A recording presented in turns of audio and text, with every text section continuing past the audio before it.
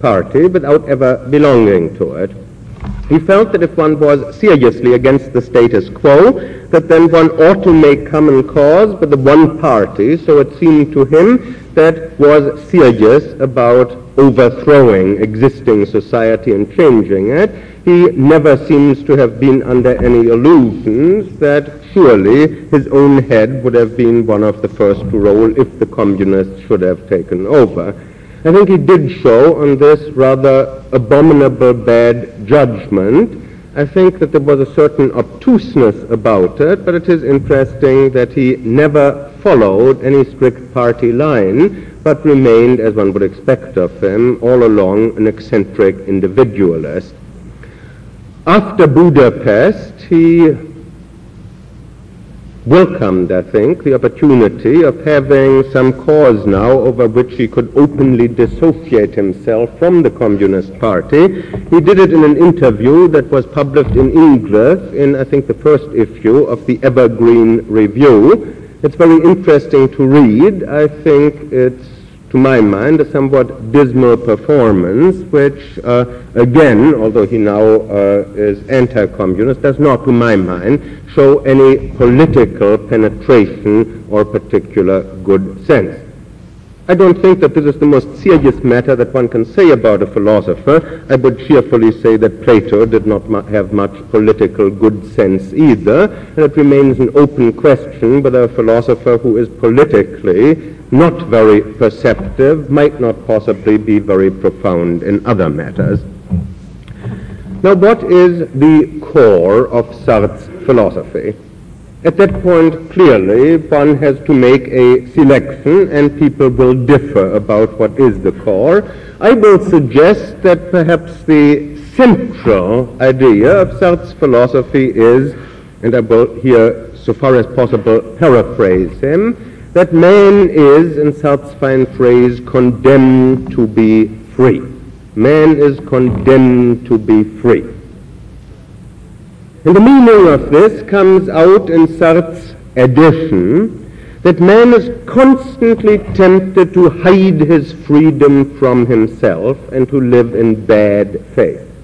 Call it bad faith, or call it, as I have done in my little anthology of existentialism from Dostoevsky to Sartre, in which the wall is reprinted along with the lecture on existentialism is a humanism, and Portrait of the Anti-Semite, the section also on bad faith from L'Être Linéaire, and I don't call it bad faith, I call it self-deception. It's no great matter. It means, I think, much the same thing. Sartre's point is that man tries to deceive himself about his own freedom. He tries to deceive himself into thinking that he is not as free as in fact he is. Perhaps even into thinking that he is not at all free. What man craves, Sartre thinks, is a different mode of being altogether from the human mode of being. Sartre suggests that there are two modes of being, the ones that he calls, using phrases out of Hegel, out of the German philosopher Hegel, en soi and pour soi, the in itself and the for itself. But we don't need this particular terminology. We can say the two kinds of being are the en soi, the being of things, and the pour soi, the human mode of being. And things, Sartre suggests, have a mode of being that is characterized, or so at least it seems to man, by a solidity that men do not have. In this connection, I personally think that Sartre engages in altogether too much jargon, in unnecessary verbiage, which is modeled after Hegel and after Heidegger, sometimes also after Husserl, that's exceedingly academic, in the worst tradition of academic philosophy, and that in places can, I think, hardly be construed and figured out. But for all that, I'm very far from saying that that's all there's to it. On the contrary, my whole point is that in this forbidding shell, there are what I consider some very profound insights. What man, Sartre thinks, wants is the solidity that characterizes the being of things. Man wants to exist all at once. He wants to be there all at once, like a rock, like a piece of stone that's impermeable. He wants to have that kind of an identity. And when you have a quiet moment, when you are, say, by yourself, and suddenly realize that you could also be quite different from the way you are. Let's say you happen to be giving a lecture, or you happen to be a professor, or you happen to be a doctor or a lawyer or a businessman or what have you, that you really aren't a doctor, a lawyer, a businessman, a professor, or giving a lecture in the same way in which a stone is hard or in which water contains oxygen, but that it's up to you, up to a decision that you make, whether you remain that way. I could right now stop this lecture and walk out. I could right now resign my job. You could become quite different. You could give up the kind of career that you have had so far. You could suddenly decide that you will take the first ship on which you can get and go to Africa to do something or other, to work with Schweitzer, to make trouble in the Congo, any number of things. There are all these possibilities. Now one can dress up some of these possibilities in a humorous way and just be entertaining about it. But when it strikes home, when you suddenly realize that there is something of a fake security about your present mode of life, that it could suddenly be changed altogether, that's rather frightening. It's much more comforting to think, as for me, I am such and such a person. As for me, I happen to be a lawyer. Well, that's me. Or as for me, for that matter, I happen to be an anti-Semite, and there you are, and now make of that what you want to. Now, isn't that frightening? This is the kind of person I am. Now, while we don't necessarily adopt such aggressive views as Sartre's anti-Semite does, and as anti-Semites generally do, Sartre, I think, is suggesting that the anti-Semite that he sketches for us is merely characteristic of a common human tendency, that the way that the anti-Semite lives in bad faith is only an extreme example of a way in which most of us decline the full and frightening measure of their responsibility and somehow seek security in a spurious sort of solidity. I think that there are few, if any, people in the whole of literature and philosophy who have explored in such detail and with such a wealth of ingenuity and insight the mechanisms of self-deception, the ways in which people fool themselves. This is not something altogether new with Sartre, far from it. For example, if you read Anna Karenina by Tolstoy, you may find, to your surprise perhaps, that this is one of the themes that runs all through the book. To the best of my knowledge, it's not a point that has been widely noted or that has been made in print, but I think it is one of Tolstoy's central preoccupations too, to point out how people deceive themselves. It's interesting how often the word self-deception and deceived himself and did not want to know, phrases like that, how often they occur in Anna Karenina. So I'm not trying to say this is something altogether novel in Sartre. Obviously it isn't. But I think that if you consider that some other people tried their hand before it, and some very formidable and wonderful people like Tolstoy, it's doubly remarkable that Sartre should have come up with so much that is so good on this subject. And now by way of leading into morality from there's of course one person who explored self-deception a little earlier than Sartre, and that is Sigmund Freud. And Sartre devotes a section of his main work, Being and Nothingness, to what he calls existential psychoanalysis. He isn't, I think, in that quite as emphatic as he might be, about making clear that Freud has some priority here, that Freud developed psychoanalysis, and that now Jean-Paul Sartre is trying to introduce some variations. At times it almost sounds as if it were a well-known fact that, of course, there are two kinds of psychoanalysis, Freudian and Sartrean.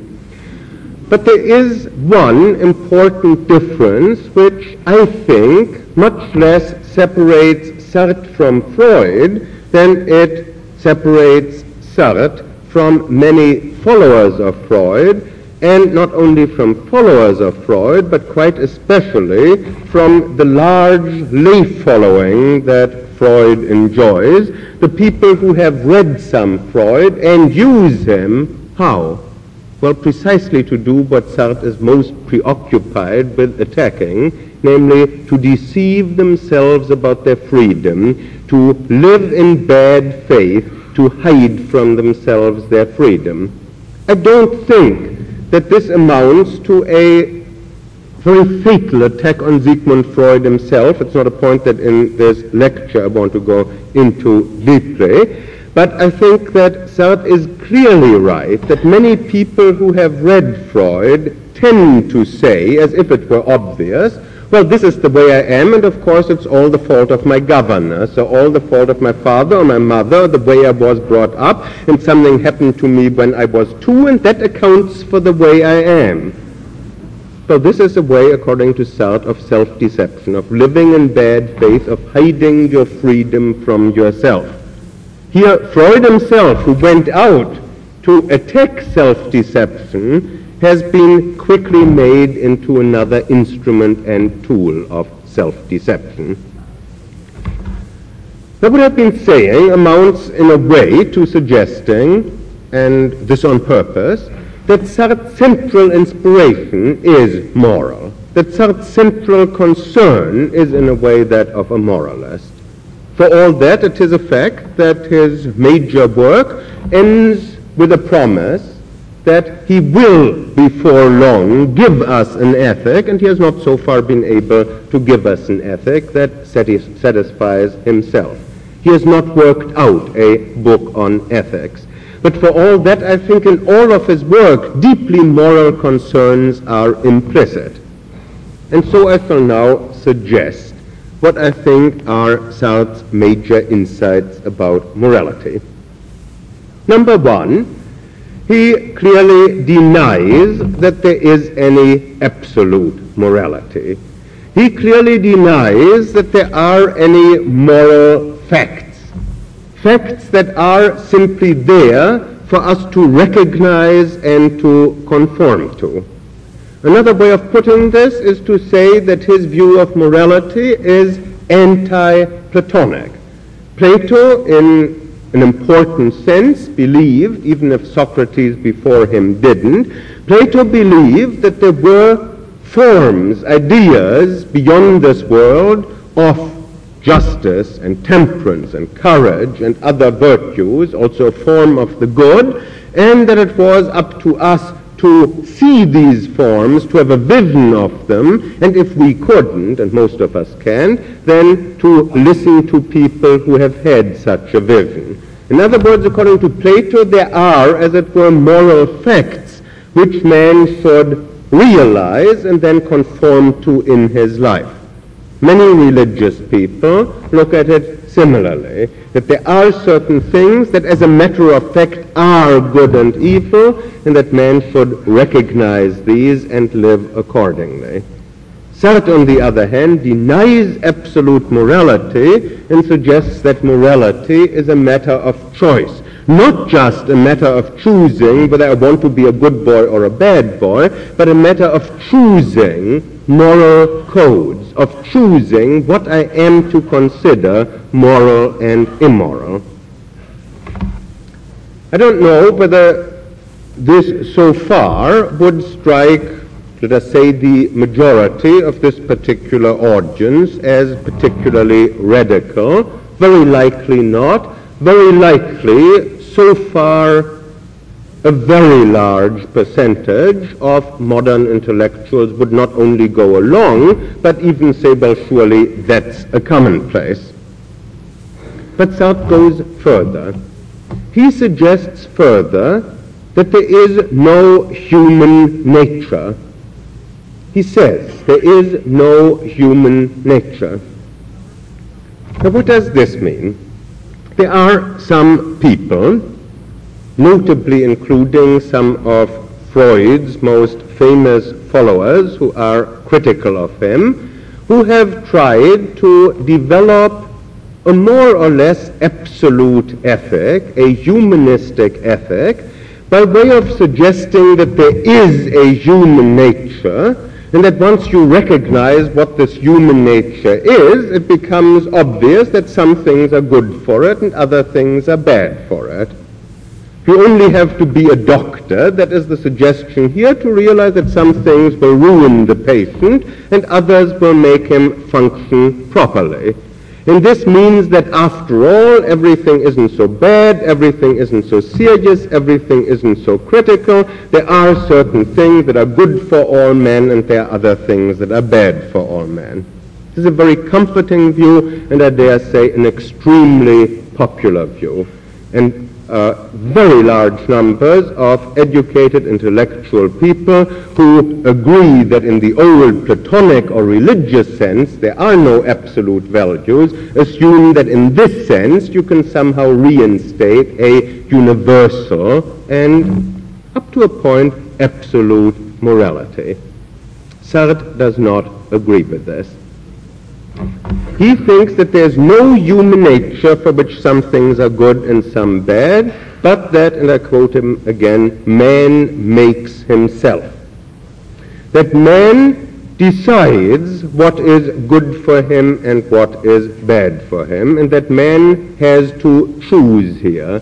And that if he kids himself into thinking that there are certain things that just plain are good for people, or that just plain are bad for people, Sartre would say he engages once again in his favorite game of self-deception. He once again lives in bad faith.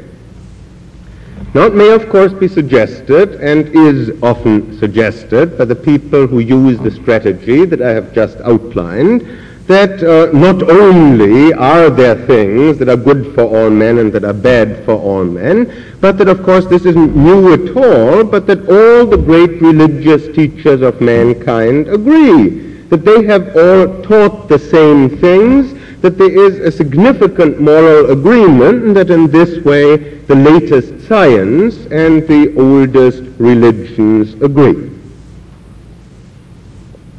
Is this view right, which is so popular, or is it possible that Sartre is more profound at this point? I would side with Sartre on this. I do not agree that human nature being what it is, certain kinds of behavior are bound to be disastrous and to bring unhappiness, let's say, for example, murder, theft, polygamy, dishonesty, while on the other hand, altruism, monogamy, and honesty are the best policy. I don't agree with that in quite that way. And of course, this last way of putting it sounds cynical, while the people who put forward this view bend over backwards not to be cynical. They avoid all cynicism, and they appeal not only to anthropology, sociology, above all psychology, but they also make frequent and respectful bows to mankind's greatest moral teachers. And just as there is a ready-made audience for archaeologists who claim to prove that the Bible was right, there's also a ready-made audience for social scientists who prove the great religious teachers right. If one engages in that sort of thing, one can hardly fail, at least as far as popularity goes. But there are a number of things that are wrong with it. The first one is that the great religious teachers of mankind did not agree about morality. I won't go into any very great detail about that in this lecture. There will be opportunity if some of you want to challenge me about this in the discussion to engage further in argument about this. I'll just point out that even the people who claim that the great religious teachers of mankind agree are forced very soon to say that, of course, some of the so-called great religious teachers were not really great, that some of them were very bad. We somehow have to separate out here the good religious teachers and the bad religious teachers, at which point this particular appeal, so far as I can see, breaks down completely. In that case, we might say some religious teachers agree, but others don't agree, and if the only way we have of finding out which ones are right is not by looking to them, but by examining the facts, then the appeal to authority crumbles. But when that does crumble, then I think the second fault of this strategy, which alone is crucial, meets the eye. And that is that science can present facts, but it does not establish any standards. It might conceivably show us what makes people happy and what does not. It might tell us what conditions favor a great burst of poetic creativity and what don't. What conditions make for excellence in sculpture, for great architecture, and what conditions don't. What conditions make for impressive music and what conditions don't. Always assuming here, of course, that we can agree on what is great music, great architecture, great sculpture, and so forth, which is a moot point. One might also possibly expect that scientists can tell us what social arrangements or what kind of behavior has promoted major scientific breakthroughs. But what science cannot tell us is what goals we should choose, whether we should choose happiness or scientific breakthroughs or excellence in sculpture or in poetry or in music. Now, what of course is immensely popular is to tell people that they can have everything and heaven too. There's no need to make any choices at all. A maximum of pleasure and of science and of art and of philosophy and of music, of morality, of comfort, of high standard of living, of religion, liberty, poetry, can all be had if we will only learn the art of loving. Or to put...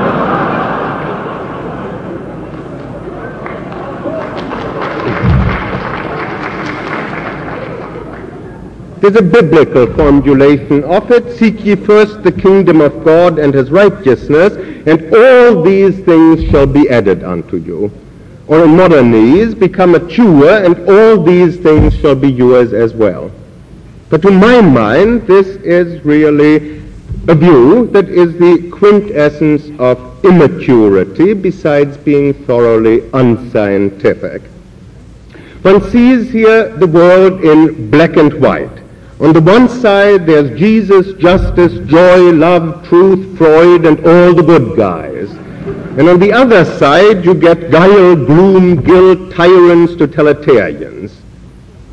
And then, in this extremely simple-minded scheme, no serious decisions have to be made anymore. It's obvious. Who is going to choose the side that has such guys as Hitler and Stalin in there? Nobody wants that, and it's suggested that all the others are on the goody gumdrop side, so we don't have to make any choices.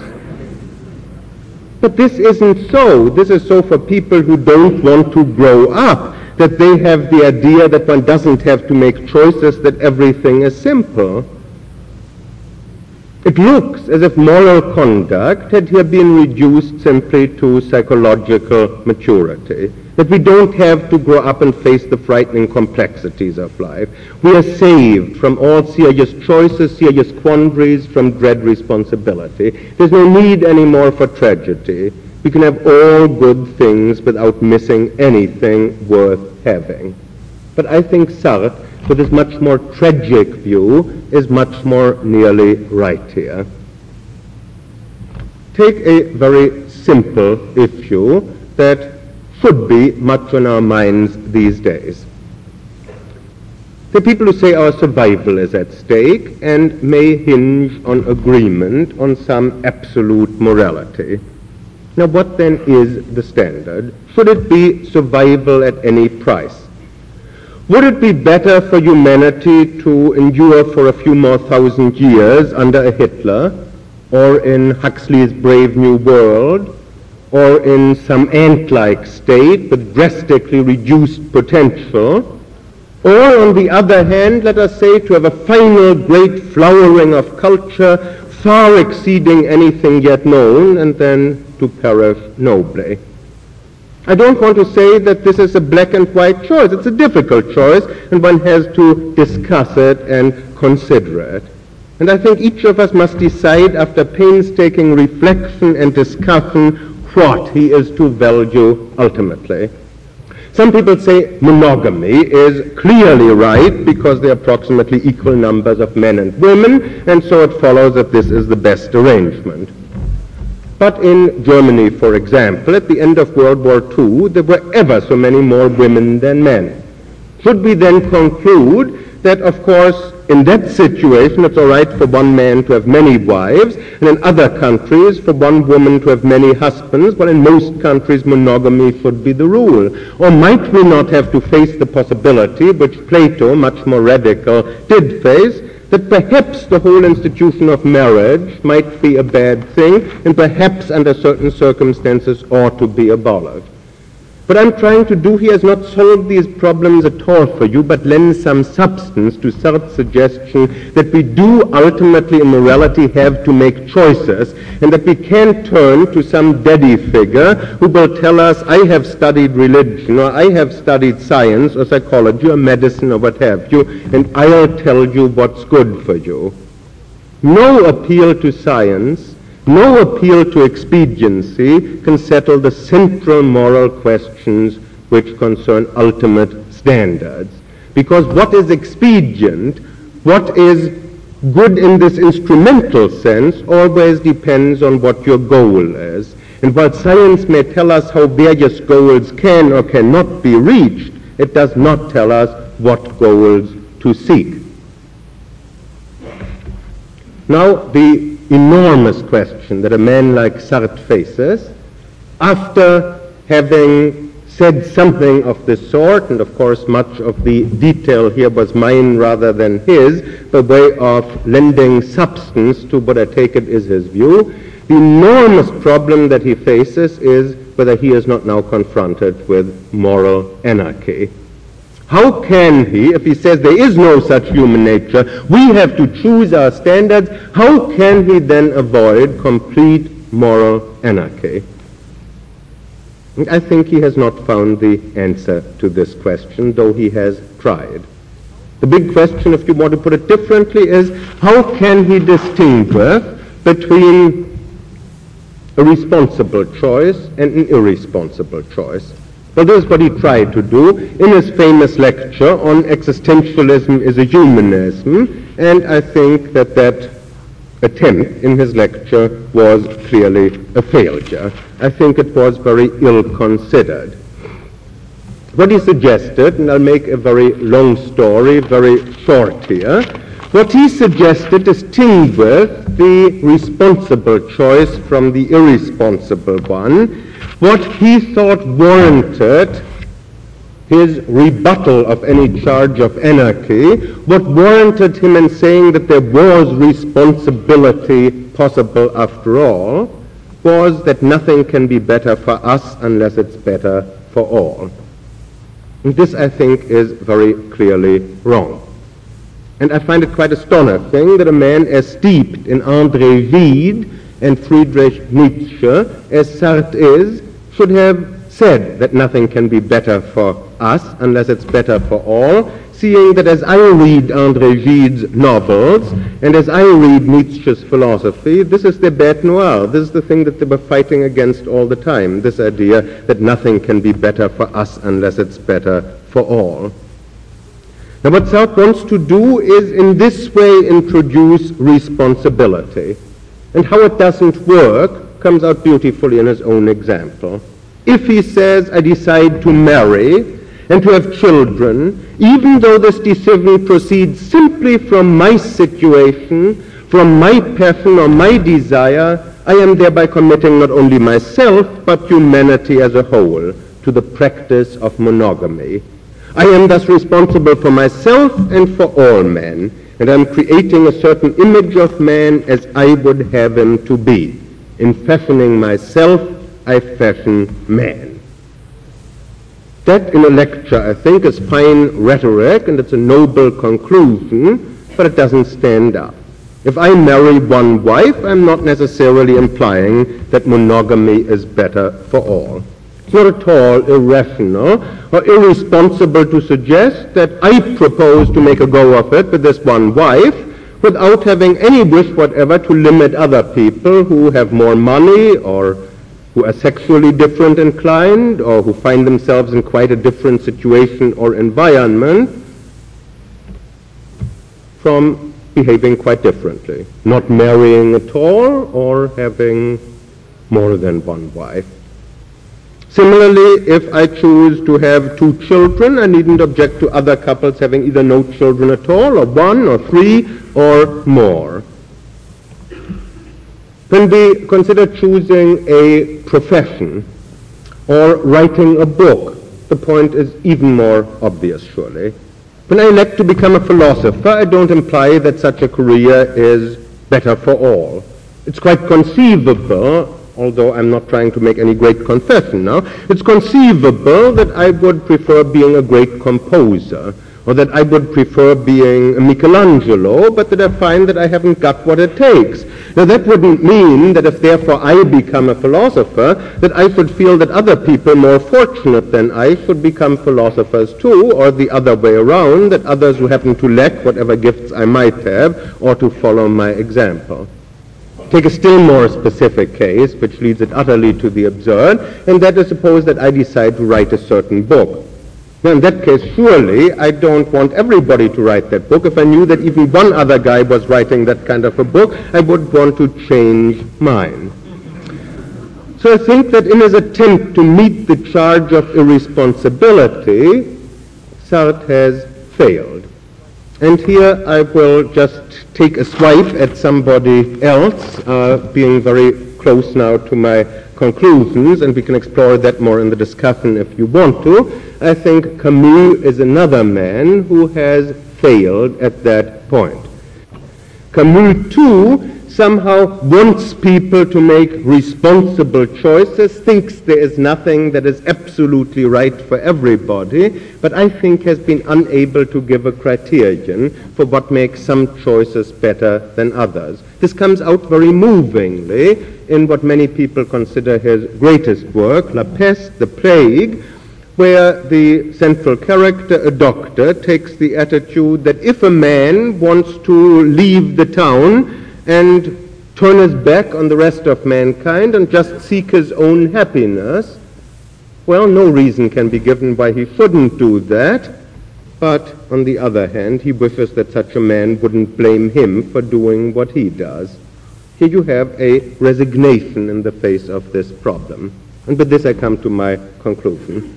I think that existentialism has the enormous virtue of recognizing the nature of the modern crisis, which I think other philosophers on the whole have not been doing.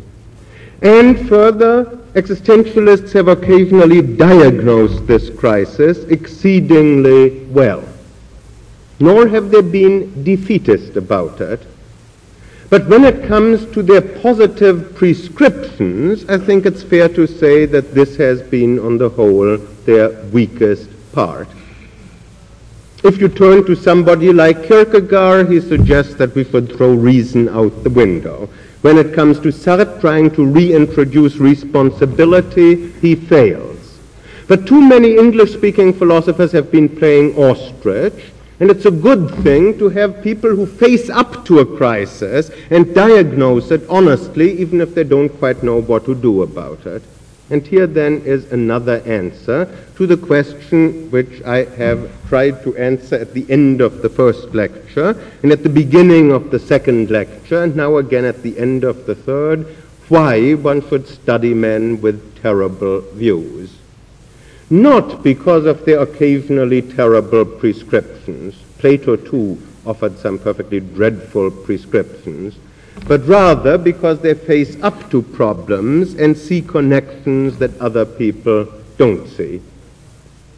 You might ask in the end whether I think that some of these problems can be solved, and the answer is that I have tried to solve some of these problems, particularly some of the ones that I've been talking about today, in my next book, The Faith of a Heretic, which Doubleday will publish next summer, but I don't think that this is the time for going into my own solution, because my topic is existentialism and the modern crisis.